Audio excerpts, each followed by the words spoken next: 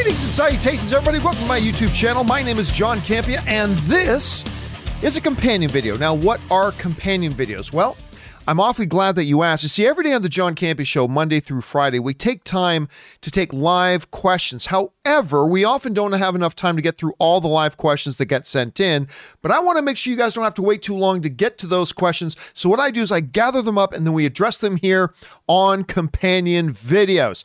And it is January the 21st. It is Thursday, January the 21st. Earlier today, the John Campia Show was not live. I had to pre-record it because I had to go out and be at the, Ann and I just bought our first house. It's about an hour outside of LA, and it's going under some renovations right now. So the contractors needed me out there today, so that's where I was. So the show will be live tomorrow, though. It will be live tomorrow. And I'm looking forward to you guys joining Robert and I as we do the show tomorrow. We got a lot of stuff lined up for tomorrow's show already. Everything from King Kong, Christopher Nolan leaving Warner Brothers, a lot of good stuff for tomorrow's show. So I hope you guys will come and join us. But for now, we are here to get caught up on the questions that you guys have been sending in the last couple of days. So let's not waste any time and jump right to it. And we're going to get things started off here with Scorpion, who writes, "Get over here. John, did you ever play any of the Mortal Kombat games?" Oh, of course I did. And do you think the classic theme song will be in the new movie? Thanks. Well, here's what I'm thinking. I'm thinking that they will do kind of like what J.J. Abrams' Star Trek movies did, where they'll work it in. Like, do I think we'll actually hear that song that was in the original Mortal Kombat movie? Dun, dun, dun, dun, dun, dun, dun, dun, Mortal Kombat. I don't know if we'll hear that original. Well, no, let me rephrase that. I don't know that we're going to have that as like the theme song, probably a new variation of some sorts, but I wouldn't be surprised if at some point in the movie, that tune is played. I wouldn't be surprised at all. It would be kind of fun. I still remember I was a kid, but when that original Mortal Kombat game came out and like you could actually, the fatalities were like, that was like groundbreaking for a mainstream game. It was totally nuts. Anyway, looking forward to finally seeing a trailer to this thing, by the way. All right, Never Lose Your Nerd writes, "What are your thoughts on Godzilla vs. Kong getting moved up 2 months and no trailer? If you've covered this already, which we have, but that's okay. Sorry I missed it, but wanted to hear your thoughts. Thanks and keep up the great videos." Thank you so much, Never Lose Your Nerd. Well, yeah, I mean, the fact that there's no trailer, no big deal, right? Because 5 seconds ago, the movie was coming out in 4 months, so no big deal that there's no trailer. They just recently said, and they moved it up to March. Now it's 2 months away. So I said, and I remember I said this the other day, I said, listen, within the week, we will get a Godzilla vs. Kong trailer. Now that they've moved it up, we're going to get it. And what happened? We got the announcement that we're going to get the first Godzilla vs. Kong trailer on Sunday, which is one of the topics we'll talk about tomorrow. So there's that. They also put out a poster, which I gotta say, it looks pretty good. It's a pretty good poster. Anyway, again, something we'll talk about tomorrow. Here's the thing. Them moving it up 2 months, I think is another, first of all, I'm happy. The sooner I get to, I'm not super excited about Godzilla vs. Kong because I didn't love Godzilla King of the Monsters, but I'm still looking forward to it. I am. And so anything that moves it a little bit closer is good news to me. But make no mistake, this is another sign of the desperation HBO Max is in right now. We talked about this the other day.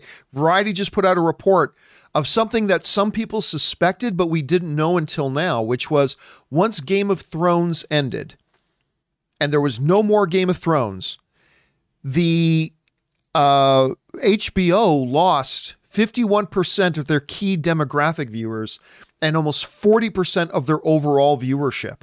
Once there was no more Game of Thrones, a lot of people thought there was no more reason to hang around HBO. They have not been able with this huge move to HBO Max, which they botched completely. And I love HBO Max, but they did botch the launch. They have fallen so far behind, it's crazy. And I think they realize now they are desperate. This whole 2021 move about moving all the movies on stream, that's an act of desperation. That'll have some benefits, though. One of those benefits is that we get to see Godzilla vs. Kong early. So, hey, whatever. I'm going to get to see it a little bit earlier than I was, so that's okay news, I suppose. All right, next up. Jay Thomas writes, and tips in $20. Thank you for supporting the channel on that level, Jay. Appreciate that, man. Hey, John. You may not remember me, but a while back I was talking to you about my album and my uncle that scored. Oh, I remember that part. I remember the part about, yes, your uncle scoring movies. Yes, for Hollywood. I just want to say thank you for the shout out because my album did amazing that last year. Thanks again. Thank you so much. Hey, man, good. Thanks for following up and letting us know how it did. And that is so cool that you've got an uncle who actually works in scoring movies.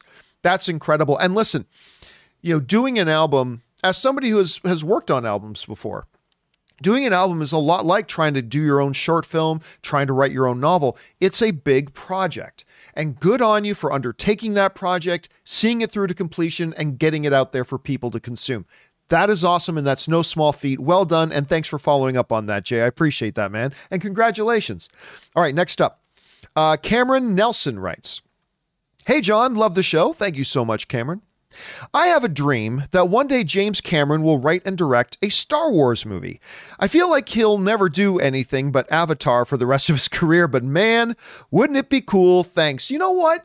I actually could see James Cameron doing a Star Wars movie. I really could. Now, listen, I'm not completely sure. Let me look up here. James Cameron age. I'm not quite sure how. He's in his 70s now, I think. Oh, I take that back. Sorry, he's 66. You know what? I take it back. He does have a couple of Avatar films. First of all, he's trying to get Avatar 2 out. Then, of course, Avatar 3. And then he wants to do Avatar 4 and Avatar 5. I don't know how many movies after these Avatar ones we're going to get out of him. Understanding how long it takes a director to work on a feature film, let alone a big blockbuster style of feature film. How many more? I don't know. Maybe he'll be directing as long as Eastwood. Maybe he'll be directing into his 80s. Whatever. I'd be down for it. Again, I agree with you, Cameron. I don't think I see it happening. He just does seem pretty wrapped up right now in the world of Avatar. But I'd be down for it. If you wanted to do it, I'd be down for it. Not the first name on my list, but yeah, check me off as one person who'd be interested in seeing what Cameron could do with that. All right, next up. A-Train writes, "If WandaVision was DC, people wouldn't like it." Really? Okay, so this is in response to somebody who wrote in the other day suggesting that if WandaVision was a DC property, nobody would like it, of which I took issue with that. That was a ridiculous thing to say. Anyway, if WandaVision was DC, people wouldn't like it? Really? Come on, guys. That reminds me of when people said Snyder was polarizing because of the DC versus Marvel debate. No, it's because he made polarizing films and characters to fans. Stop making excuses, guys. It's sad. Well, now hold on a second. That's two different things. Because I believe there's some validity to the notion that the reason Zack Snyder is a polarizing figure is because of the Marvel DC situation. But here's the thing. You're equating being polarizing with, he made a movie that some people liked and some people didn't, right? That's not a polarizing thing. Like many directors put out many films that are kind of split down the middle, that some people like them, some people don't. But it doesn't elicit a passionate response against it or a passionate response for it with those types of things, right? Zack Snyder making a couple of movies that a bunch of people liked and a bunch of people didn't like isn't what made it polarizing. I would suggest that had Zack Snyder made a movie or made a number of movies that, half the people liked, half the people didn't, really wouldn't be all that polarizing. It really wouldn't be polarizing. I mean, look, a lot of people liked Watchmen. A lot of people didn't like Watchmen. It didn't make Zack Snyder's name a polarizing name like it is now. You say Zack Snyder's name, you get very strong reactions on both sides. And I think the only reason that's the case is because of the DC Marvel situation. Again, you see lots of other directors who put out kind of middle of the road films. They don't become polarizing names, right? I think Zack Snyder, through no fault of his own, it's just the fact that he got caught up in he made some movies that a bunch of people liked, a bunch of people didn't. But the problem was he made these films right at the height of this holy war that the corporate zombie Marvel slaves and the corporate zombie DC slaves were raging against each other. And I think he just kind of became the face of that. again, through no fault of his own. And that's why I think he's a polarizing figure, mostly because through no fault of his own. Yes, he made films that a bunch of people didn't like, but lots of directors make films that a bunch of people like and a bunch of people don't like. And they don't become polarizing. So I believe there is something to that. But no, the whole base argument of, well, if that was DC, people wouldn't like it. No, get out of here with that. Get out of here with that. That's nonsense. That's absolute nonsense. So I half agree with you, A-Train. I half disagree with you, but that's that. All right, next up.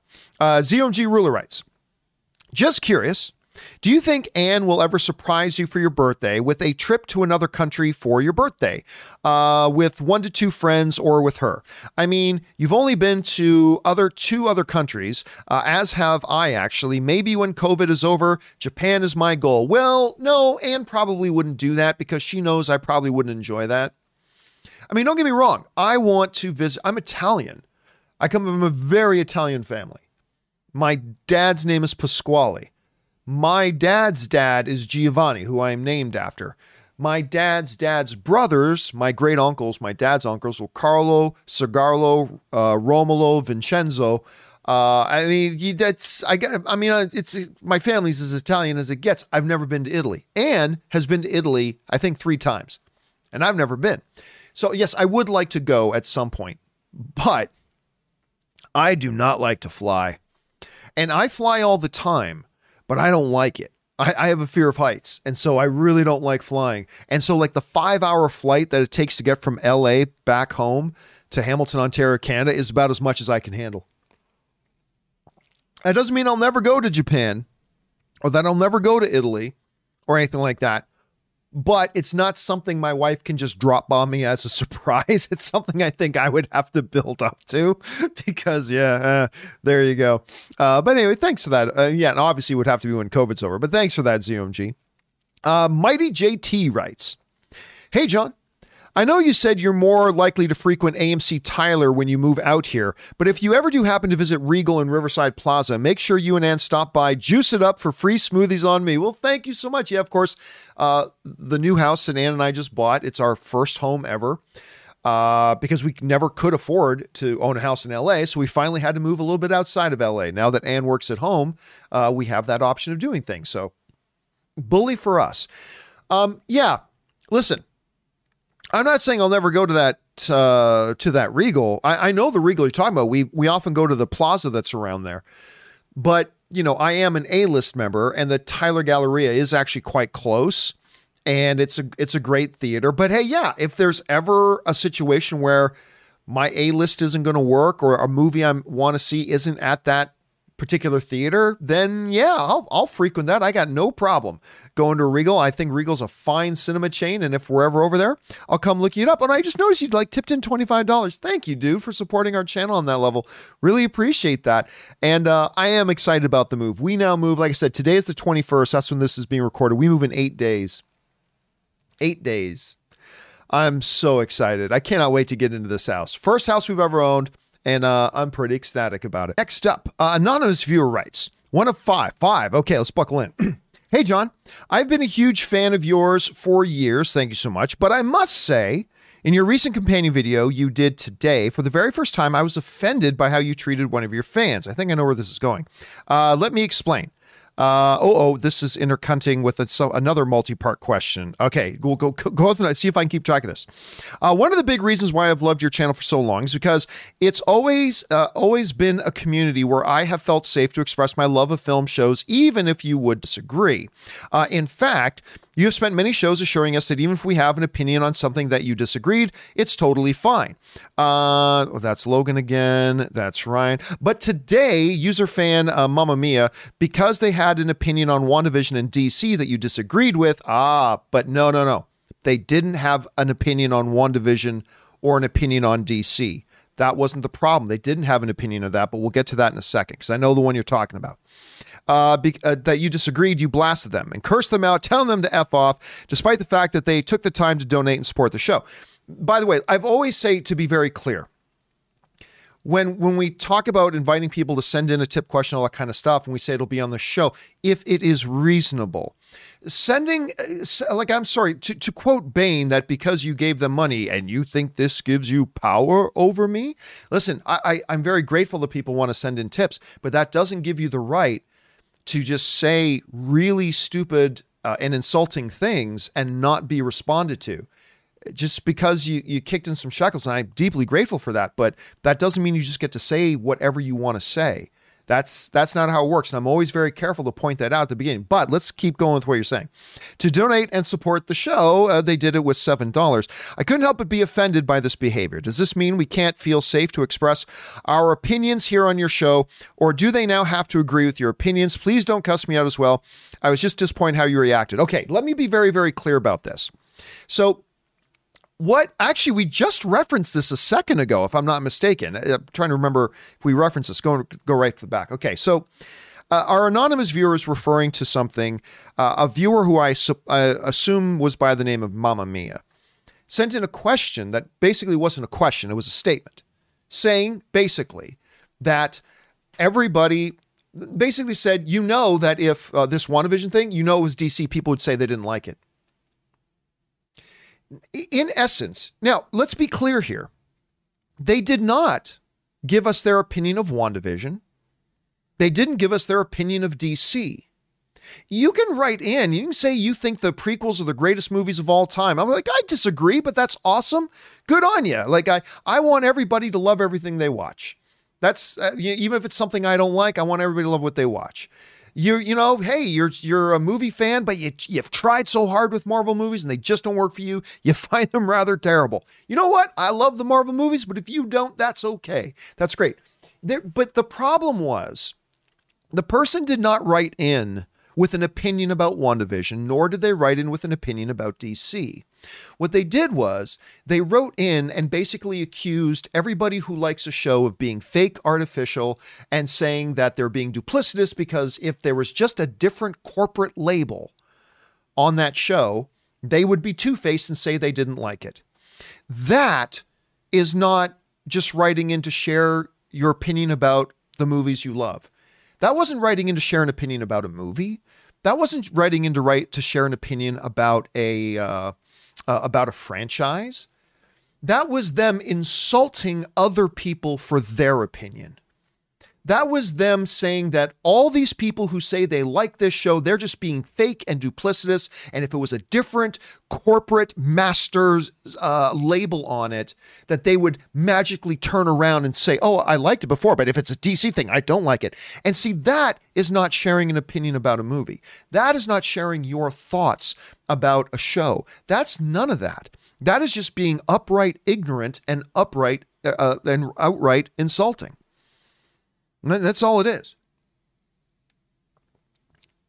And so, yeah, and listen, I will tell you right now, if somebody again in the future wants to write in and just say, this entire group of people is only this, and this because of this, and this, then I'll probably react the same way. And now listen, what I will never react to is just somebody writing in and expressing a thought, an opinion, a point of view, an observation about a movie. That's great, even if it's completely opposite of mine. It happens all the time on this show. Where I got to say, you know what? I completely disagree. That's not how I feel about it, but you love it, and that's all that matters, right? How many times do I say that a day? But the problem here, Anonymous, is that you're equating what Mamma Mia wrote in with a simple writing in to express their thought about a movie, but it wasn't. It was them writing in to insult an entire large group of fans and delegitimizing their opinions about a movie. Not even by disagreeing with them, just by saying they're lying. All these fans who are saying they like this show, they're lying. Because if the DC label was on it, they'd be saying it wasn't good. That's not sharing an opinion about a movie. And either you misunderstood what Mamma Mia was writing, or if you if you're going to choose to be offended by the fact that I won't take that kind of shit on this show, then I'd encourage you to find another show to watch. Many very, very good different types of shows out there on YouTube talking about movies, and I would encourage you to go and join one of them. A lot of different types of shows on YouTube for different types of people. But yeah, that's just to be clear, this was not as, I just want to make sure I get this wording right the way you said it. Where was it? How did you put it? There it is. No, that wasn't it. Sorry. Oh, yeah. But today, user fan Mamma Mia, because they had an opinion on WandaVision and DC that you disagreed with. No, they didn't. Again, that can't be emphasized enough. They did not write in to express an opinion about WandaVision or DC. They wrote in to call everybody who says they like WandaVision liars, and that they wouldn't like it if it was under a different corporate label. And that to me is unacceptable. And that's the type of bullshit we expected 3 years ago. You know, when the corporate zombie Marvel slaves and the corporate zombie DC slaves were at their height of their little holy war. But it's gotten a lot better recently, and people are growing up. And I just don't accept that kind of crap. I just don't accept it. So I'll just leave it at that. Anyway, next up, we've got Logan James Kynaston writes, "Hey, John, help me out. I had a mate say to me, Creed 2 isn't that good, is it? I said back, I don't know, I haven't seen it yet. What didn't work for you? He then answered, I don't know, I haven't seen it either, but IGN only gave it a 7 out of 10. We were just talking about this the other day. Where's Logan at? I have 3 issues with what he said. Number 1 is that a 7 out of 10 is bad, even though that's 3 away from 10. That's why I hate numerical scoring. Number 2, IGN is a company of 250-ish employees. One person's opinion doesn't mean everybody agrees. That's a good observation, actually. 3 out of 3. Finally, number 3, and most importantly, who cares? Go watch it yourself and form your own opinion. Those who jump on the bandwagon with whatever is popular are slowly killing what you often talk about, the subjectivity of film. Rant over. Thanks, John. I mean, listen, Logan, that is something I actually just did an entire video that the main title of it was Why Numerical Scores for Movies is Pointless. There's no point in an individual reviewer giving a numerical score or value. 3 stars out of 5, 4 out of 5, 90%. Like, it doesn't matter, because different people will interpret that score in a different way. We don't have one common understanding of what a particular score means or doesn't mean. Like you just said it, man. For me, a 7 out of 10, that's a solid score. 7 out of 10 is a solid, respectable movie. But I've done movie reviews before, given a 7 out of 10, and then be met with, John, why did you hate it? And that's part of the reason why I just don't give numerical scores anymore. Now, that's different from something like Rotten Tomatoes. Rotten Tomatoes doesn't give scores to movies. All Rotten Tomatoes does is they look at all the critics, and then they tally up what percentage of the critics like a movie and what percentage of the critics don't like it. And they take the numerical thing out of it, and they simply tell you, hey, in the case of this particular movie, 67% of the critics liked it. That's all. Just telling you, we're not saying this movie is a 6 out of 10. Rotten Tomatoes doesn't give scores to movies. They're just telling you that we calculated up all the other critics out there, and 67% of the critics said they at least liked it. They don't tell you how much they liked it. It doesn't matter whether they just, yeah, I liked it, versus, oh my God, this is the greatest movie in the world. They don't care about that. It's just like 67% said they liked it, which of course means that 33% didn't like it.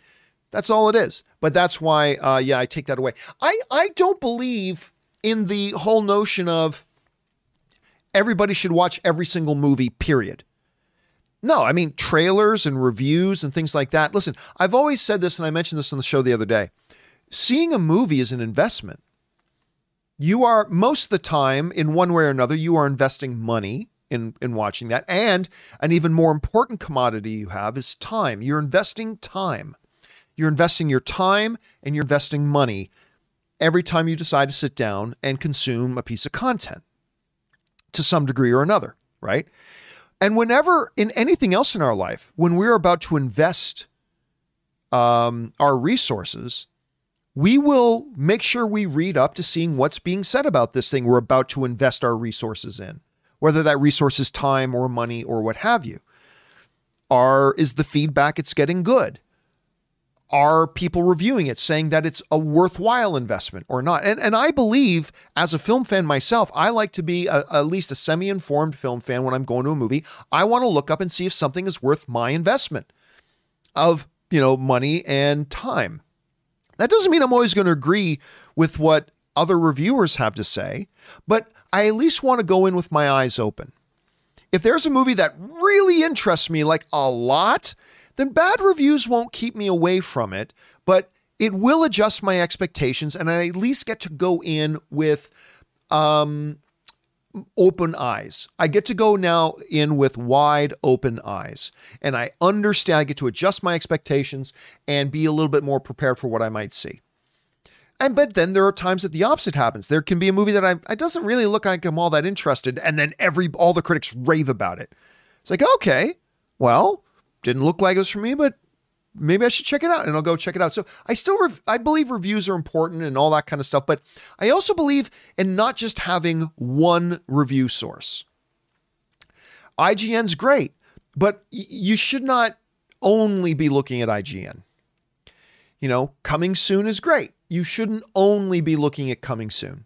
Cinema Blend is great. You shouldn't only be looking at Cinema Blend. At least that's kind of my take on it at any rate. So, but yeah, the whole 7 out of 10 thing, it's a constant thing that I've had to wrestle with a lot too. And that's why I just don't give numerical scores anymore.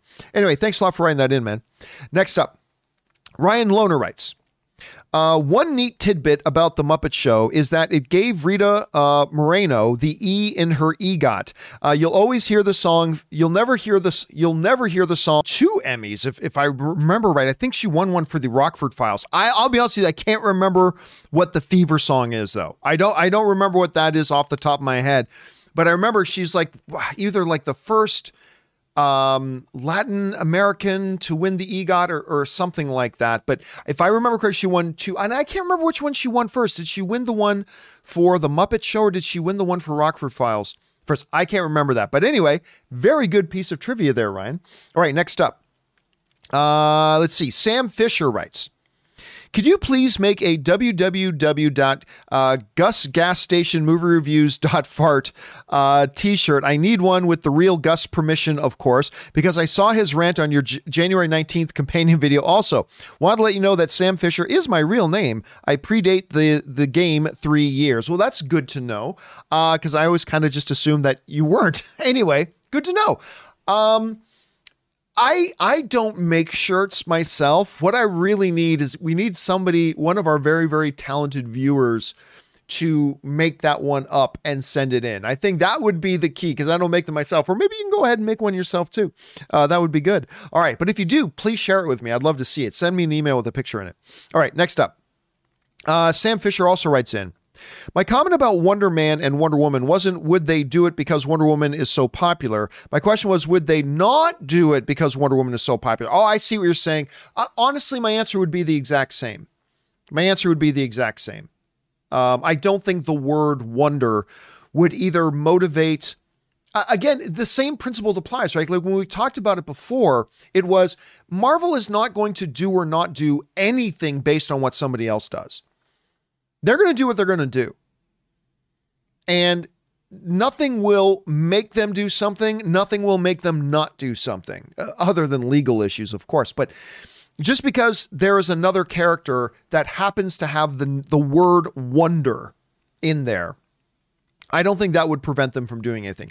Now, listen, the thing about Captain Marvel, of course, that is an issue that predates the movies. That's something that goes all the way back to a battle that was going on in the comic books. Because, of course, you have Captain Marvel, in Marvel, and then you had Shazam Captain Marvel in DC. They ultimately changed that character's name, and they took away Captain Marvel. Now they just call the character Shazam. It makes it much simpler for everybody.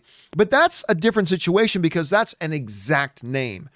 The fact that, listen, everybody's got the name Captain in it, or something man is in it, whether it's Spider-Man, Superman, Batman, Man. I mean, there's lots of that. Now, granted, the word man isn't the same as wonder, but still, it's just one word. So I think the same principle applies here, Sam. I think having the name Wonder in it wouldn't prevent them from doing something, nor would it make them do something. So that's kind of my take on that. But thanks for following up and clarifying that. I appreciate that. Very courteous.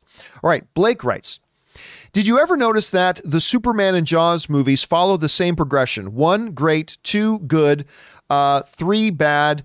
4, oh my God. I disagree. I believe Superman 2 is better than, if we're talking about the Christopher Reeve Superman movies, Superman 2 is, to me, is better than Superman 1. Actually, to me, Superman 2 with Zod is considerably better than Superman 1. I mean, that's just my opinion. That's no knock on Superman 1. That's just kind of how much I love Superman 2.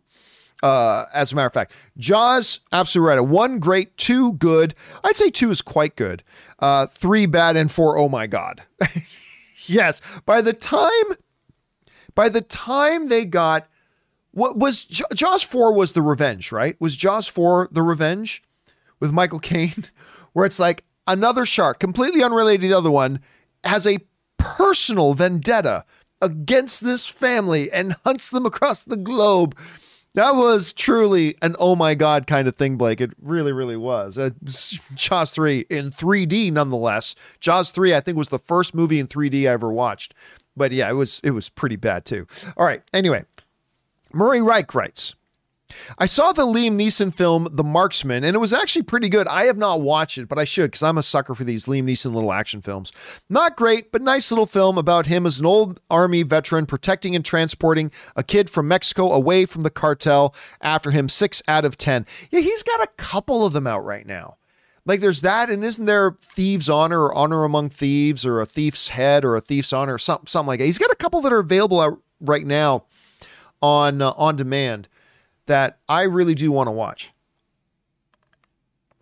that I want to tune in and check out, that I have not done so yet. And The Marksman is one of them. And we got to take these as we can get them, because like we talked about on the show not long ago, Murray, was the fact that Liam Neeson has said that he is getting ready, like not right away, but he is getting ready to hang it up as far as being in action films. He says he's maybe got 1 or 2 more left in him, and then he's going to just focus more on dramatic acting. By the way, Liam Neeson can do comedy too. I would totally pay to see him do comedy, but we got to take him while we get him. Thanks for reminding me about that, Marina. I do want to check that one out. Thanks for your recommendation. All right. Isaac Beebe writes, John, you missed a massive opportunity for the beginning of yesterday's show about the Muppets to introduce our guest star. That's what I'm here to do. So it really makes me happy to introduce to you. You know what? Yeah, you're right. I missed an opportunity. Of course, that was the episode that we were talking about the Muppets. Why do we always come here? I guess we'll never know. It's like a kind of torture to have to watch the show. An animal hits his drum solo. Anyway, you're right. That would have been a good way to open that show, and I totally whiffed on it, Isaac. Thanks for pointing that out. All right. Jack Lumbers writes, Top 10 of 2020. I, of course, myself did not do a top 10 of 2020. It's too much of an asterisk here. But number 1, Invisible Man. I did like Invisible Man. Number 2, Fatima. Number 3, Trial of the Chicago 5? You mean 7. Which actually happened to be my favorite film of the year. Number 4, Words on Bathroom Walls. That was good. 5, The Gentleman, which is my second favorite film of the year. Number 6, Emma. Number 7, Promising Young Woman. Number 8, The Kid Detective. Number 9, The Broken Heart Gallery. You know what? I didn't watch that one. Number 10, The Personal History of David Copperfield. That got in just under the wire, if I remember correctly. And again, yeah, listen, your number 1 film, Invisible Man. I know we talked a lot about it when it first came out, but oh my goodness. When I think it was like 7 million? I think it was 7 million was the budget for that movie. 7 million. In an era where motion pictures are spending like minimum 50 and quite often into the 150, $200 million ranges. They made Invisible Man for $7 million. And that is a wonderfully fun film. I so enjoyed just sitting back and watching Invisible Man. Just when you think they couldn't do anything interesting with it, boom, they did something completely interesting with it. Elizabeth Moss, the whole cast was great. and they basically made it in Hollywood terms for bus fare. And they just knocked it out of the park, and it was truly a very, very enjoyable movie. I'm glad you liked it that much, Jack Lumbers. All right, next up. Min Tran writes, besides Roman Reigns, The Rock has other family members that currently work in the WWE. Yes, he does. The Uso brothers, Jimmy Uso, Jey Uso, Nia Jax, who is his, I think, second cousin or something like that, Tamina Snuka, and Simone Johnson. Do you see them having roles similar to Roman and Hobbs and Shaw in the future? I mean, if you mean similar to Roman Reigns in the fact that he basically didn't do anything, like he just, I think, did he even have one line? I'm trying to remember if he even had one line in the movie. I mean, like the thing about Roman Reigns is he's a big, physically intimidating looking guy when he's not standing next to his cousin, Dwayne "The Rock" Johnson. But Roman Reigns is a big, strong, physically intimidating dude. And so you put him in Hobbs and Shaw in that scene where he goes back home to Samoa, and it's perfect. All he had to do is go, "Roar!" Well, he looks great for that and do some of the action. So could I see, other family members of Dwayne Johnson being used as basically props? Like, don't actually give them any acting to do, but let them just bring their physical presence to it to basically be physical props. I don't see why not.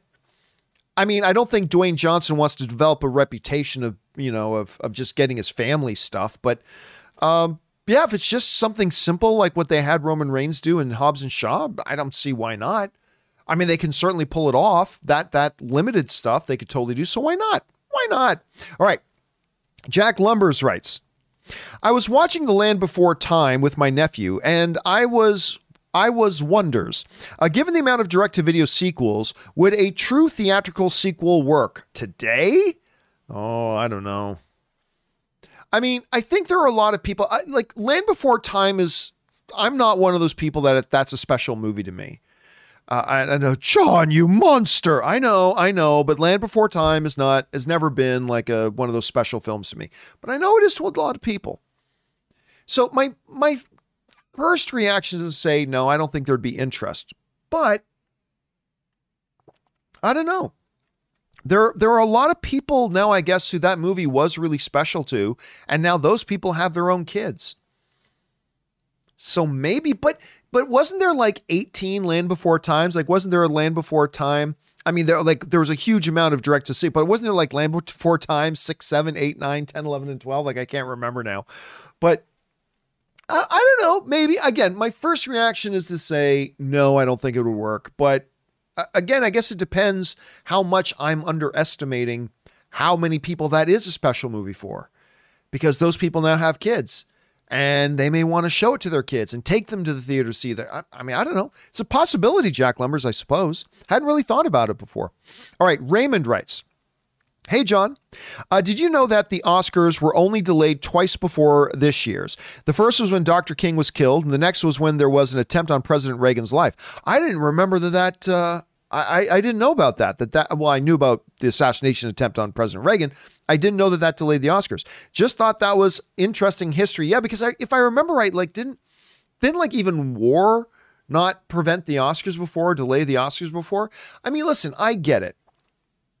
There is something beautiful about the enduring nature of the Oscars, that regardless of almost anything that's going on in the world, the Oscars, that becomes a continuity. That's a regular thing. That becomes a constant we can hold on to. I just really feel, and I won't go into it all again right now, I just really feel they shouldn't bother doing one this year. I think they should just delay it till next year and then take all the films that would have been eligible this year and make them eligible for next year's as well.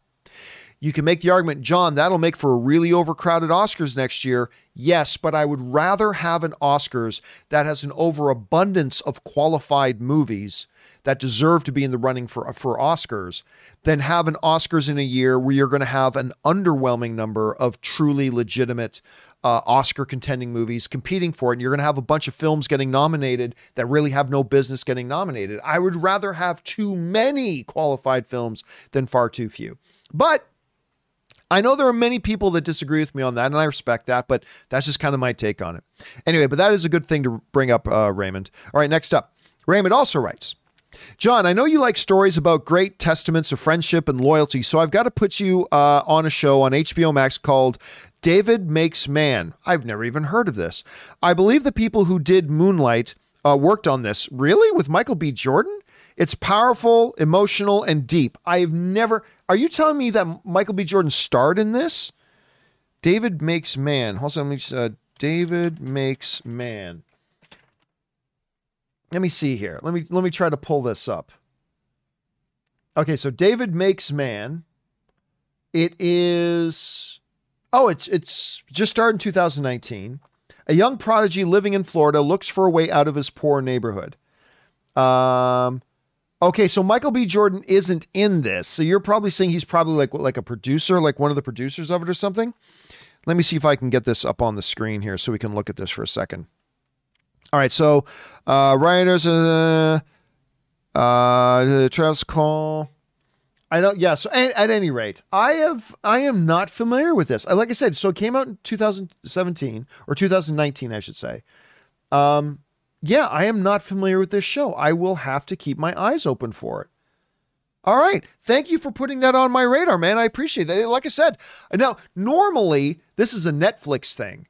Normally, hey, there's a show on Netflix and never heard of it, obviously, because Netflix doesn't know how to promote their own shows. This is the first time I think it's happened with HBO. I'm not familiar with this one. I will keep my eyes open for it. Thanks again for putting that up there, Raymond. Appreciate that, man. All right, next up. Aaron E. writes, hey, John, and hopefully Rob, obviously not here on a companion video. If they do reopen up movie theaters this year to the public, and I think they will, I think it might take a little more to get people in. What would you like as a new addition to movie theaters? For me, I would love massage chairs. Now, I really think they are pretty much getting to the point that they have done everything they can. I don't think new bells and whistles are going to bring people into theaters. Look, in the last couple of years, they've made such huge advancements in movie theater enjoyment. I mean, the food for me has gotten better. The seating has gotten better, especially like you're talking about AMC Dolby cinemas with like motorized reclining leather chairs, a lot of dine-in theaters now where you can have like a full meal. And yeah, I've gone to theaters where the seats go straight flat and they give you pillows and blankets and all this kind of stuff. I mean, it really has become as good of an experience as it can. I would just like to see more theaters adopting those, like nice, comfortable leather recliners, a good amount of leg room. I mean, in the 90s and early 2000s, I mean, that's what sucks sometimes about going to the movie theaters is that you get into these theaters at uncomfortable seats. Your knees are practically up in your chest because there's no leg room. You know what's really bad for that? The El Capitan. I love the El Capitan Theater. It's a beautiful theater in Hollywood. I've been to many, many premieres there. But the problem is they're very uncomfortable seats and you have no leg room and your knees. Like if you're Anne's height, my wife Anne's height, no problem. But if you're my height or heaven help you, if you're taller, not comfortable at all. I just think you're going to see a hunger in people to get back to the movies.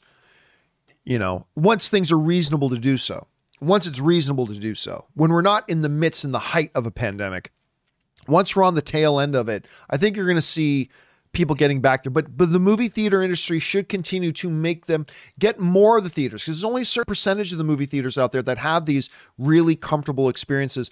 But things like massage chairs and things, I don't think we need anything like that. Just things to make a more comfortable, pleasant thing so you can just zero in on the movie and really enjoy the experience. That's what I think at any rate, Aaron.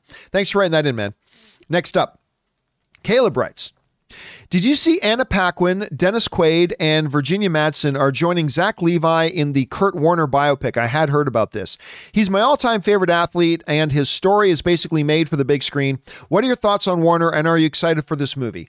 Two different answers. I am not excited about the movie. That doesn't mean I won't give it a chance, but I'm not excited about it.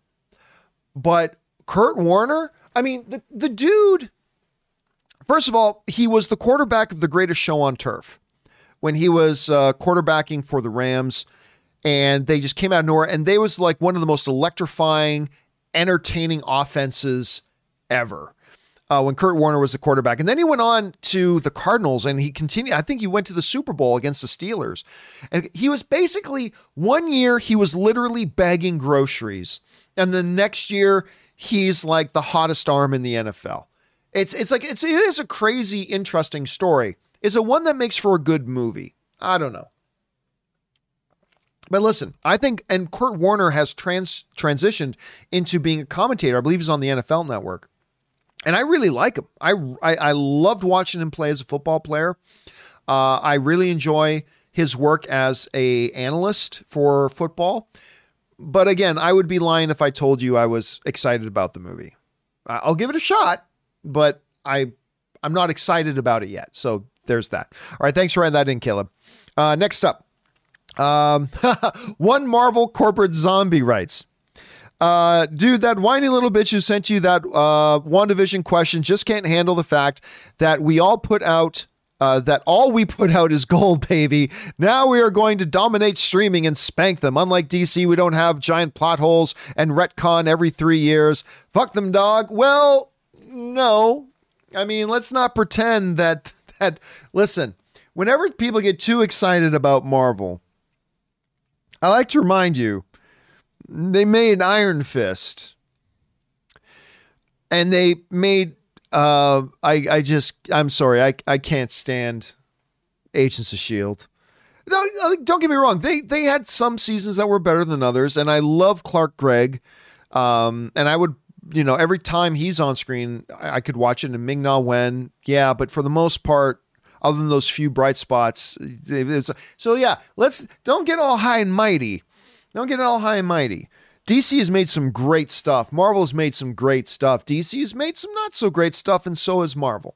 The key is that we're all just fans of the genre, and we should all want everybody to succeed and have some good stuff put out there. I mean, that's the key. Listen, all I want is a good movie. I don't give two squirts of urine what corporate label is on something. I just want to watch a fun movie. I just want to enjoy the movie I go in to watch. That's it. Don't care what label's on it. And listen, and again, they both have some big wins. They both have some not so great moments, and that's okay. That's okay. All right, next up. Zhu Huang writes, hello, John. We love you in China. Well, thank you so much, man. Please don't hate us. We're big movie fans and have so much hope for the future. Love the monsters, superheroes, and more. I know you're a good man, but our box office is real. And when the theaters are open, one day, please come to main Shanghai City Center. Well, it's funny. My wife lived out there for a little bit when she was still working with Hasbro. They needed her to go for 2 months. This was just a few years ago when she was still at Hasbro. She had to go and live out there for 2 months to inspect the factories and doing some things she had to do out there. At any rate, listen, I am dubious. And I'm not pulling a big conspiracy theory. I'm not saying that there's proof in it. No. I'm just saying I am skeptical. That's all I'm saying. I'm skeptical of some of the box office numbers that I've seen come out of China from time to time. And I'm not willing to bet money on that. I'm not planting a flag in that position whatsoever. I'm just saying that I would be disingenuous if I didn't tell you that, honestly, I'm a little skeptical sometimes. That all of a sudden certain Chinese produced movies have these insanely record-breaking numbers. And I'm not going to argue with anybody about it. I would never get into an argument with somebody because I don't feel that strongly about it. I'm just being honest that I would be, disingenuous if I didn't tell you that sometimes I wonder. That's all. Just being honest with you. Okay. Anyway, thanks for writing in, and I appreciate that. All right. Playmaker writes, hey, John, one of my all-time favorite movies is End of Watch. Oh, that movie's so good. Starring Jake Gyllenhaal and Michael Pena. But whenever I bring it up to my friends, they don't know what I'm talking about. Have you seen it? And if so, what are your thoughts on the film? The film is fantastic. It's another building block in the legend that is, I'll tell you what, it is another building block in the legend that is Jake Gyllenhaal's career. I mean, he's just a tremendously respected actor now. But I think that one was a real wake-up call for a lot of people about Michael Pena. People had always liked him. How good is he in Ant-Man? Anyway, but I think that was for a lot of people who did see it was a wake-up call. It's like, no, this isn't just a likable guy, Michael. He's stupid talented. He's really good. When he's on, he's on. And it's not just comedically, although, again, he's my favorite part of the Ant-Man movies. I could watch an entire movie of just him. I remember, actually, when Endgame was coming up, there was a big popular thought out there that Endgame should start with Michael Peña's character, I believe his name is Luis in the movies, basically telling the story of the whole MCU in like 10 minutes, and then that kicks off Endgame. Because you know how they do that in Ant-Man with him telling stories? It's like one of the best, most entertaining things they've ever done in the MCU. And I would have been totally down for that. But I think for a lot of people, that was the movie that put him on the map as like, oh, dude, no, like this dude's for real. Like he's for real. Jake Gyllenhaal, we already kind of knew to expect that. But again, great. But no, the movie's wonderful. Anyway, thanks for bringing that up, Playmaker. Next up, Russell Amador writes, hey, John. Looking back at my almost 30 years of movie-going experience, I can definitely see I went through phases. As a youth drawn to animation, then to big explosive and laugh-out-loud comedies, to now appreciating all great movies. Has that happened to you? Well, I mean, I think...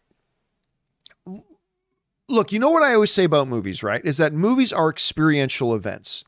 And because of the subjective nature of art, I always say that movies hit us all in different ways, depending on who we are, where we're at in our lives. Like it just, elements of art will hit us all in a very, very unique way, depending on where we are in our lives.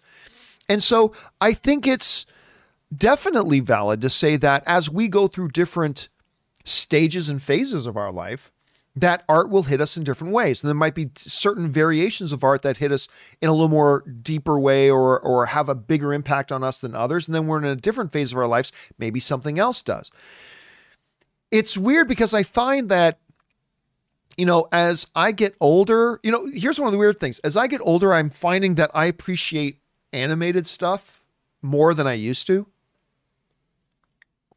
And I don't know why that is. I know that seems kind of weird, but I find myself appreciating the medium of animation even more than I do. But no, I think that's a totally valid thing, Russell, that as we change as people, art hits us in different ways.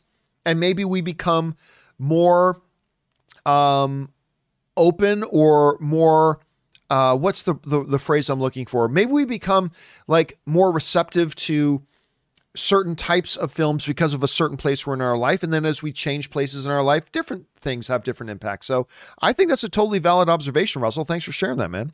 All right. Dean Dillon writes, hey, John, big fan. Thank you so much. Do you think there will be a 3 Independence Day movie? You mean Independence Day 3? And what did you think of Independence Resurgent when it came out? Listen, I still remember, let me bring it up here. When Independence Day 2 was coming out,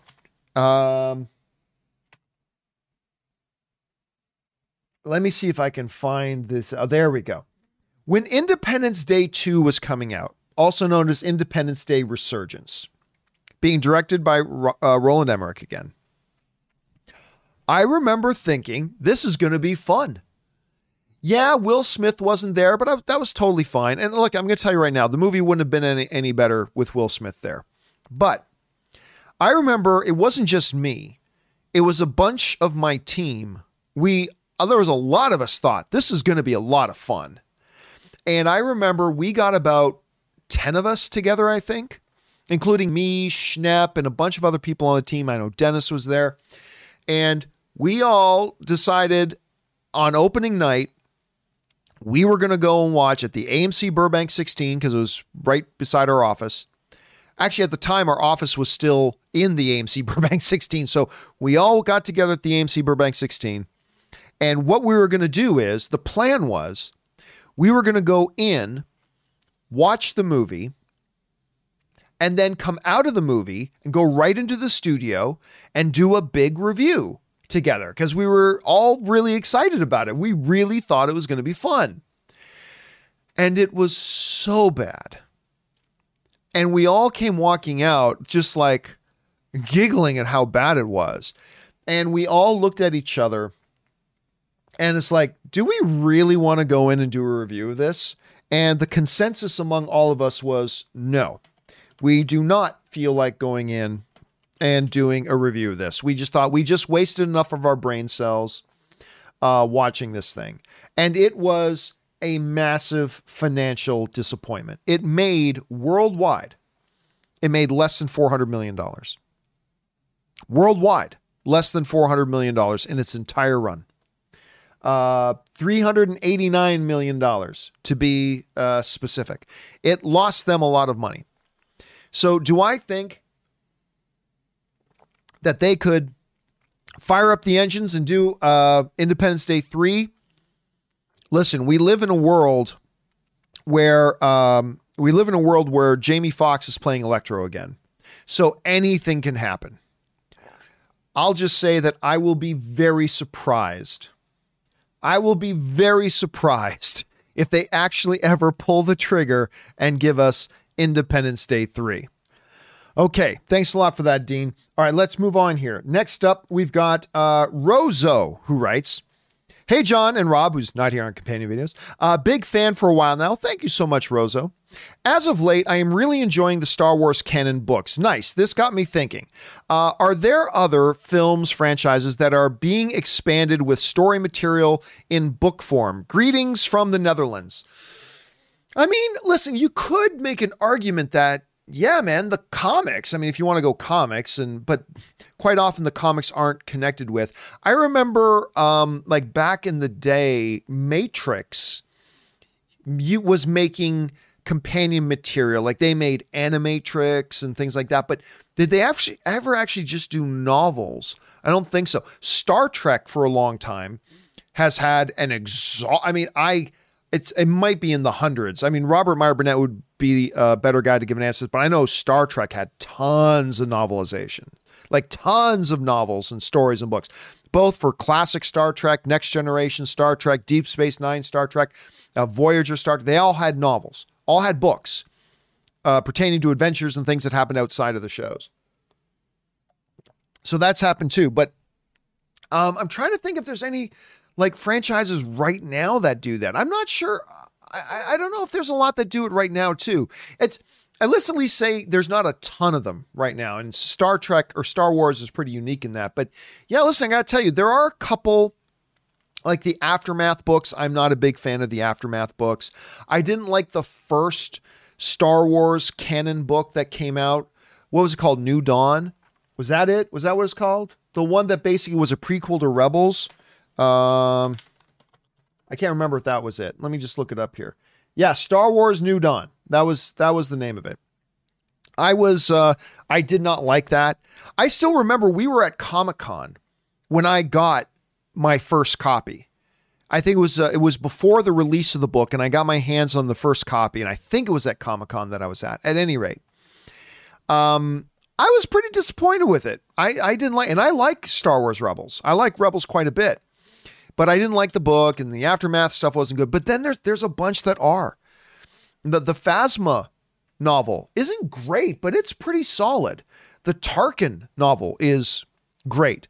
The Thrawn novels are anywhere from pretty good to really good, depending on which one you're reading. The Bloodlines is solid, that one's really quite good. Lost Stars is magnificent. Absolutely love Claudia Gray's Lost Stars. But again, my favorite one is Lords of the Sith. And I hope you've gotten to that one. If not, you're in for a treat. Lords of the Sith is my favorite one. So yeah, it's still a little bit hit and miss, but for the most part, they've done a pretty good job with it. Anyway, glad you're enjoying those, Rozo. Next up, we've got Tyler from Ambient Worlds who tips in $20. Thank you, Tyler from Ambient Worlds. I appreciate that, man. And he writes in, Mark Hamill has fundamental disagreements about how his character was portrayed in The Last Jedi. He recently shared how much he enjoyed Luke in the Mandalorian finale. What do you think about how vocal he is? Conceptions out there. One is that Mark Hamill totally loved everything about doing The Last Jedi and blah, blah, blah. And there's some people who pass that around. There's also the opposite of that, that God, Mark Hamill hated everything about The Last Jedi and blah, blah. And that is also not true. There's a really great art. You know what? Let me see if I can. Hold on a second. There's a really great article on this whole thing. I believe it was by, let me just see if I was right about that. I think it's by, is it Empire? No, it's if this is the right one, hold on a second. Let me click on this. It is IndieWire. It's IndieWire. There's a really good article in IndieWire that really kind of sums this all up. So basically what happened is Mark Hamill had, because he tells the story himself, when he read the script for The Last Jedi, he had some misgivings about what they were going to do with Luke. Now, Mark Hamill also points out that he had the same kind of misgivings, and he had arguments with George Lucas about how they were going to handle Luke in Return of the Jedi. Return of the Jedi happens to be my all-time favorite Star Wars movie. But Mark Hamill's quick to point out he had those disagreements too. But he said, he just went in and he trusted the process. Now, I was at the world premiere of Last Jedi. And I was fortunate enough to be right beside Mark Hamill at the after party. And he was raving about the film to people. Still, you read some things about saying Mark Hamill actually hated The Last Jedi. He didn't actually. This again comes from that article. This is Mark Hamill speaking at this is well after The Last Jedi had come out. Mark Hamill said this, talking about The Last Jedi. Last Jedi is probably this is Mark Hamill speaking. Last Jedi is probably the most sophisticated Star Wars movie since Empire. I just think it's a stunning film. It's challenging. It's surprising. It has humor. I have to put my feelings aside, because remember, he had already talked about his misgivings about what they were using Luke for at the time. I had to put my feelings aside and try to realize the director's feelings the best I can. And then he goes on to talk about the fact that he wasn't feeling so great about the use of his character at first. He says, I'm just like a lot of you. I feel an investment in it, a certain sense of ownership. I'm sorry I lowered my bar and expressed my misgivings about it, because that belongs in the process. It doesn't belong in the public. But I made that statement before I saw the finished film. And as I said, it's probably the most sophisticated Star Wars we've made since Empire. That is Mark Hamill's feelings on it. Is it normal for an actor to feel a sense of ownership and want to give input on the direction their character goes, or even, have misgivings about the way their character is being used? There are a number of great I remember I was watching this one documentary about showrunners, and they were talking about how actors become the stewards of that character, and they become the advocate for that character, right?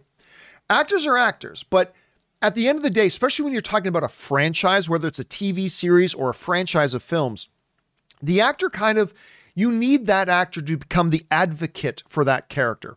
Nobody's going to speak for that character as passionately than the actor portraying them. That doesn't mean the actor should have any more authority, but they become the advocate for that character. And directors rely on that. And sometimes the directors will do what the actors would like to do, and sometimes the directors won't do what the actors want them to do. But directors always want the actors to advocate for their character. And so, no, I don't believe that's a rare thing.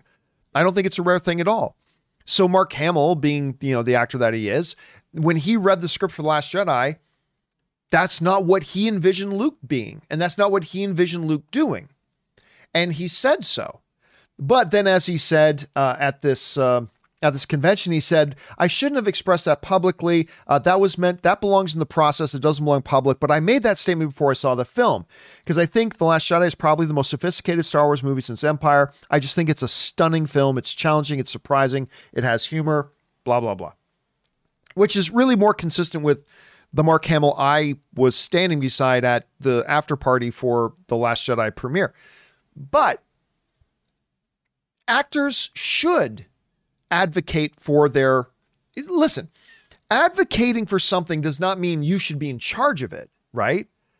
But just because you're not in charge doesn't mean if you are the representative of that thing, of that character, just because you're not in charge of it, that you don't get to make the decision about it, that doesn't mean you shouldn't advocate. That's the whole definition of an advocate, right? You're not the one who gets to make the decision, but we all need an advocate. And in the movies, you need to advocate for that. And since Mark Hamill's playing Luke, he felt, I think rightfully so, the need to advocate for the character the way he thought the character maybe should be done. And there's nothing wrong with that. There's nothing wrong with that in the world at all. So he advocated hard, then he put it aside, did what a professional does, followed what the director wanted to do. We all have different interpretations about whether that worked out well or not, but he did the professional thing. He did what the director wanted done. And at the end of the day, he loved the film. And maybe he still would have liked to have done something different with Luke, but there's nothing wrong with the fact that he was the advocate for that character and he kind of spoke his mind about what he wanted to do with it. And there's nothing wrong with that. And yeah, I think there are a lot of actors who do that, especially in television. And I think television has a lot in common with franchise films. So it is. Now, you guys know my feeling on The Last Jedi. I like Last Jedi. I like that movie. I particularly love what they did with Luke. There are other things they did in that movie that I did not love so much, but hey, it was an Oscar winner compared to the Rise of Skywalker. At any rate, that's just my thoughts on that. Anyway, good question, Tyler. Thanks for writing that in, man. All right, next up, we've got an anonymous viewer who writes, News of the World, Pieces of Woman, One Night in Miami, Promising Young Woman, Oscar contender movies released in the last few days, but people care more about average episodes of WandaVision. Without theaters, there is no hope for these types of movies. You bring up an excellent point. By the way, that's just your opinion. I think WandaVision is quite good. I don't like it as much as my wife does. My wife thinks it's like the greatest thing she's ever seen, but care more about average episodes of WandaVision. That's your opinion. You're entitled to it. A lot of people really, really enjoyed it. But other people liked it less than you did too. Got to keep that in mind as well. But that you just speak to something that I have been thinking about recently. Like News of the World. And I'm not trying to make a point. I'm simply telling you what my experience has been. Okay. You take and interpret my experience however you wish. News of the World. It's a Tom Hanks film. It looks fantastic. And more importantly, it's a Tom Hanks film. My wife, you guys know, my wife's number one all-time favorite celebrity ever is Tom Hanks. Her all-time favorite movie is Big. You put any, Tom Hanks is America's dad to my wife. He's America's dad. If News of the World had come out in theaters, there is no way we wouldn't have been there day one. There's just no conceivable reality that exists where Ann and I would not have been there day one to watch that. But it wasn't in theaters. If One Night in Miami had come out in theaters, from the reviews I'm hearing from it, everybody would have been talking about it right now. At least a hell of a lot more than it's being talked about currently. But it got slipped onto streaming. I mean, it just, and this is something I've been thinking about, and I don't know if there's a principle here. I'm not suggesting there is, but it is starting to strike me how much less buzz gets generated when one of these films goes straight to streaming instead of coming out in a proper theater. And maybe that has to do with the fact that, well, when it comes out in theater, they give it a much bigger publicity push. They give it a much bigger marketing push. That could be it, I suppose, as well. I mean, and let's not fool ourselves. News of the World, Promising Young Woman, One Night in Miami, none of these films were going to be $600 million movies. I mean, that's not what we're suggesting, but I just feel like when movies like that come out, it gets a lot more talk and a lot more buzz and a lot more energy behind it. And I don't know. And again, we're really early into this. Maybe by the time we get to, April, maybe that'll turn around. But I kind of been sensing that same thing, Anonymous. I've kind of been sensing that same thing. So I'm glad you brought it up. Again, I'm not saying there's principles there that are, foundational rules now. No, I'm just saying this has been my limited experience so far, but it'll be interesting to see how that evolves or changes. All right. Jalen Pryor writes, "Hey, John. So last night, me and my girlfriend watched a guilty pleasure of ours, the early 2000s Fantastic Fours. We both agree 2 was the worst movie, but we still enjoyed it. And while still dated and not the greatest movie, to be honest, I truly believe it's still enjoyable." We know what? That's the important thing, Jalen. That's the important thing. You enjoyed it. That's the only thing that's important. That's the beauty of the subjectivity of film. Is that just because I watched a movie and I did not find it enjoyable, that exact same piece of art is going to hit a different person in a different way that it hit me. And you guys watch it and you enjoyed yourselves. And movies are experiential events. And that all that matters at the end of the day is that you have an enjoyable time. Did you have an enjoyable experience watching the movie? To hell if other people did or didn't. It doesn't matter. I thought those movies are quite terrible, but that doesn't matter. What matters is you watched it, you enjoyed it. And hell, listen, if I can sit down and watch Armageddon and have a really good time, then you can watch those Fantastic Four movies. If I can sit down and watch Cool as Ice, starring Vanilla Ice, that's right. A Vanilla Ice movie is called Cool as Ice. Go look it up. Maybe one of the worst cinematic movies of all time. And I love every second that I watch it. Love every second. If I can do that, then you can like the Fantastic Four movies, man. Don't you apologize for that. All right, next up. Jalen Pryor writes in again. "Also, I don't know if you've seen the Ethan Hawke movie called Predestination." I did. That's going back a ways. Truly a great performance. Not a high action film, but damn, it makes you think about what's really going on. And if you're a movie fan with big twists, if you're a fan of movie twists, truly love this 10 out of 10. I wouldn't go so far as to give it 10 out of 10 or anything about like that. But listen, Ethan Hawke, Handsome Hawk, he is a both as an actor and as a screenwriter, a multi-time Academy Award, 2 acting Academy Award nominations, 2 screenwriting Academy Award nominations. He is truly a phenomenal. What was the name of that damn one he just did the one he was the priest? Hold on a second. I love that movie. And I cannot remember the name of it. It's the one where he's the priest. It was just out like 2 years ago. What's it called? Tell the Perth. Why can't I find it? No, seriously, why can't I find it? First Reformed. That's it. That's when sorry, it wasn't just like, it was like 2017. Oh my God, that is going back a little bit. For those of you who don't know anything about First Reformed, a minister of a small congregation in upstate New York grapples with mounting despair brought on by tragedy, worldly concerns, and tormented past. It's a little bit deeper than that kind of thing gives. Now, if you have not watched First Reformed and you want to know just how good Ethan Hawke is, he's fabulous in that. I don't think he got an Academy Award nomination for this movie, but you could probably make an argument that he should have. But listen, seriously, I'm a big fan. Of course, he was just in the news because Ethan Hawke, they just said, has been cast as the main villain of the upcoming Marvel MCU Disney Plus show Moon Knight. Oscar Isaac is playing the hero. Ethan Hawke is going to be playing the villain. And I'm stoked about that. I think that's going to be great. Truly, 2 really world-class actors. Looking forward to that a lot. All right, next up. Casey McNatt writes, "Hey, John, how are you today? I'm doing good, thank you very much. I'm one of those people that don't really rely on going to Rotten Tomatoes just to see what critics have to say how good or bad a movie is. I like to judge that for myself." Well, I mean, that's the thing. Look, let me challenge you on that a little bit. You like to judge for yourself. Okay. So you see every single movie that comes out? And this is where I get into discussions with people sometimes, because this is normally how these conversations go. And I'm only expressing my own personal point of view. That's all. I'm just giving you my own personal point of view. You have whatever personal point of view you want to. We're all going to have different ones. But this is normally the progression of the conversations that I have. Again, I always bring up the thing of, so you're going to buy a car without looking up anything about it. Do they blow up? You don't read any reviews.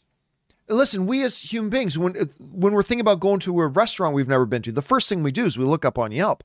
What are people's experiences with that? Again, going to a movie and watching movies is an investment of our resources, money and time. And so it is only rational for us to look at it. Now, then when somebody says to me, and they do quite often, is, I like to decide for myself. I like to make up my own mind about a movie. Okay, so do you see every single movie that's out there? Do you watch you take, see 5 movies a week, blah, blah, you watch every single movie out there? The answer to that is no, to which then I will ask, well, then what makes you decide to see a movie? Well, it depends on if I like the trailer or not. And then I say, so what you're saying is that the thing you give all the power to in making your decision is a manipulative, corporate-produced commercial designed to manipulate you into giving them your money to go see it. That's the thing. I just did a documentary about movie trailers. I love movie trailers. I do. I just did a documentary about them. But make no mistake about what movie trailers are. Movie trailers are designed by the corporation that's trying to get your money from you. It's a piece of propaganda designed by the company trying to take your money, sometimes deceptively so, that's specifically down to its DNA and its blueprint designed to manipulate you into wanting to come see it. And so what I will often say to friends of mine that I have this discussion with is like, okay, so you're saying you're giving the corporation that stands to make money off of you, you're giving them the power in what you ultimately decide to go see. You're letting their piece of propaganda that they designed with the specific purpose of trying to get you to give them your money. That is your one determining factor as to whether or not you go see a movie. I just can't buy into that philosophy. I can't buy into that philosophy. No, if I'm going to invest some of my time and money into something, I want to look up, just like I would for buying any tablet I'm going to buy, just like I would for any restaurant I'm going to go to, just as I would for any hotel. What's the first thing you do when you're going to visit a town? You're going to get a hotel. You look up the ratings on it. You look up what's being said about this hotel. Whenever I spend money on something or invest my resources in, I want to look up and see if that's why when you go to Amazon, the first thing you look at, how many people have reviewed this? Is it getting positive feedback? Is it not? So that's why I still really strongly feel that getting a sense of what's being said about that movie is important to be informed, educated consumers. That said, that doesn't mean that look, if there's something that really interests you, like a new Star Wars thing is coming out, that really interests me. And I'm going to check it out regardless of what other people say, but we all have certain things like that. And I think there are exceptions. So sure, I would be in the same boat. But again, I think it's a wise thing to do, because even at worst, it at least allows you to adjust your expectations a little, right? It at least allows you to adjust your expectations a little. And that's why I believe they're really, really valuable. And I am not a film critic. I mean, I review movies like everybody else does, but I'm not a film critic. But I still really do believe as a consumer, it's a good thing to do and a good thing to have. Don't let the critics decide for you, but it should be a part of the decision-making process. Just like restaurants, just like hotels, just like the car you're going to buy, just like which laptop you're going to get. It should be a part of your decision-making process. Don't just let the only voice that determines whether you're going to see a movie a piece of propaganda designed by the people who stand to make money off you for going to go see their movie. Don't make that the only thing that makes up your mind. That's just my one take on it at any rate, Casey. Andy, this is a debate that I've had with people for years, and my position has changed over the years too. And I wouldn't be surprised if 2 years from now I feel a little bit differently than I do about it. But that's kind of where I am right now. It's one of the more fun debates to have too, I think. Anyway, thanks for writing in your thoughts, Casey. Next up, Luke1234 writes, when people make fan films, they usually have that fan film look. Does that happen because of the cameras and lenses being used, or is it that software issue? Even movies from the 80s have that professional look over modern films. Know what I mean? It's a large mixture of things. It's a large mixture of things. You can tell when you are watching a truly pro-budgeted Hollywood movie versus something your cousin Eddie is making, regardless of how good Eddie does. But it's a mixture of 1,000 things. The cameras, the lenses, the lighting, the people operating all that stuff who know how to get that look. More times than not, it's the audio. Audio's the one for me, but there's no one thing. There have been feature films made. What was it? Soderbergh who did it? I can't remember if it was Steven Soderbergh. I think it was Steven Soderbergh. But there are professional, like Hollywood films that have been made, shot on an iPhone and shot on a Samsung Galaxy Note, because some of those things are great. And yet they look like Hollywood movies, right? So it's not just one element. There's no magic bullet, Luke. Like you can't just say, oh, just use, DaVinci Resolve, and that will make your movie look like a professional Hollywood movie. No. There's a million little moving pieces. But I will say this without getting into a much longer discussion. One of the immediate telltale signs of, am I watching a low budget indie thing or something being done by true Hollywood professionals, is the audio. Listen to the audio. That's usually the first thing. That usually even alters the way we see the picture, is when the audio is done a certain way. But again, this would be a much, much larger conversation. It's a good question, though. All right, Willow writes, I don't know if you've mentioned this, but have you seen the trailer for Willy's Wonderland? Yes, this has come up a couple of times. It looks a lot like Five Nights at Freddy's. It doesn't look a lot like Five Nights at Freddy's. It's a complete Five Nights at Freddy's ripoff. Let's be clear about that. But with Nicolas Cage going full Cage in the animatronic. So this actually happened.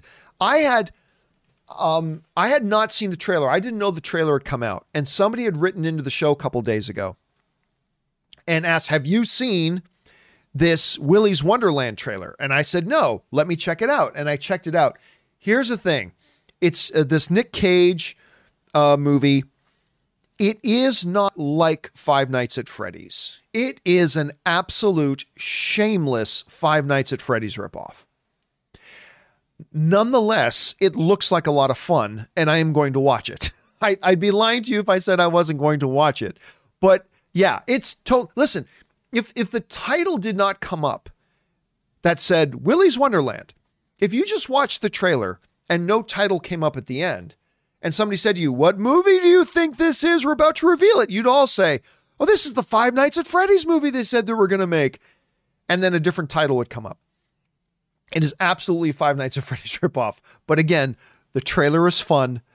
I want to watch it. And the fact that Nick Cage is in there doing it probably has a lot to do with it. So, and not only were they ripping off Five Nights at Freddy's, they totally ripped off a line from Watchmen, from Zack Snyder's Watchmen. You know that one scene in Watchmen when, and maybe he's not the first one to do it, but there's that one scene in Watchmen where Rorschach is in prison and he's just been beating the hell out of people. And he says, you don't get it. I'm not trapped in here with you. You're trapped in here with me. Right? They totally ripped that line off and put it in the trailer. Only it's not first person. It's third person. He's not trapped in there with them. They're trapped in there with him. Blah, blah, blah. It's like, oh my God, this is just a complete rip-off movie. But still, it looks like fun, so I'm probably going to watch it. All right. Logan Roy writes, and this will be the final question that we have for tonight, guys. Logan Roy writes, hey, John, the company working on the upcoming James Bond video game released Hitman 3 today. In anticipation, I've been rewatching the John Wick trilogy. Just wanted to know which of those three movies is your favorite. It's hard for me to choose. Thank you. And by the way, the producer of the Hitman movies is in my documentary. His name's Adrian Iscaria. He's in my documentary, Movie Trailers, A Love Story. And he tells this really great story about the first trailer for the first Hitman movie. It's amazing. You should check it out. Not that I'm biased, of course. Anyway, I think my favorite is John Wick 3. Now, listen, John Wick 2 and John Wick 3 are missing something very important from the first John Wick movie. I talk about this all the time. The first John Wick movie, everybody fears the name of John Wick, so much so that he's known as the Baba Yaga, right? Everybody fears John Wick. Dude beats up the mob boss's son. Mob boss says, why are you hitting my kid? Well, he stole the car. Who cares he stole the car? It was John Wick's car. And this high-powered mob boss just goes, oh. Like that, right? But Then we move into John Wick 2 and John Wick 3. John Wick 3 is my favorite of the three, but still. And nobody's afraid of John Wick anymore, which is stupid. Because, first of all, everybody trembled and peed themselves at the thought of John Wick might be coming for you. And then, once he comes out of retirement, yeah, I'm thinking I'm back. Now that he's back, all he's done is slaughter tons more people. And all of a sudden you get into John Wick 2 and John Wick 3, and nobody seems the least bit intimidated by John Wick. It's like, oh, cool, bounty on John Wick. Yeah, I'll go after John Wick. I don't care. I'll go after John Wick's not so tough, right? I really hope that when we get into John Wick 4 again, they get back to the Baba Yaga. They remind everybody that John Wick's name was feared like a nightmare, like a boogeyman story. And I hope they get back to that. That notwithstanding the fact that John Wick 3 also had that problem. It was the most enjoyable one to me. I had the most fun with that one. Really, really enjoyed that one. All right, guys, listen. We still got more questions from Preston the Kryptonian, Boner69, Mark C, and on. Do not worry, when we do the John Campea Show tomorrow and we get to the live questions part of the show, we're going to start off with your questions. You send them in. We're going to answer them properly in a video. But for now, guys, that'll do it for this installment of the companion videos. Thank you so much for joining us and being here and being a part of this. Special thank you to all of you guys who sent in the questions. Number one, because you gave us great fun things to talk about. But number two, you supported the channel while you were doing it. And all of us here involved with the John Campea YouTube channel, thank you guys very, very much for that. All right, guys, please remember, do the four main things. Stay smart, stay safe, take care of yourselves, and please take care of the people around you. That'll do it for me for now, guys. Thanks a lot for being here. My name's John Campea, and until next time, my friends, bye-bye.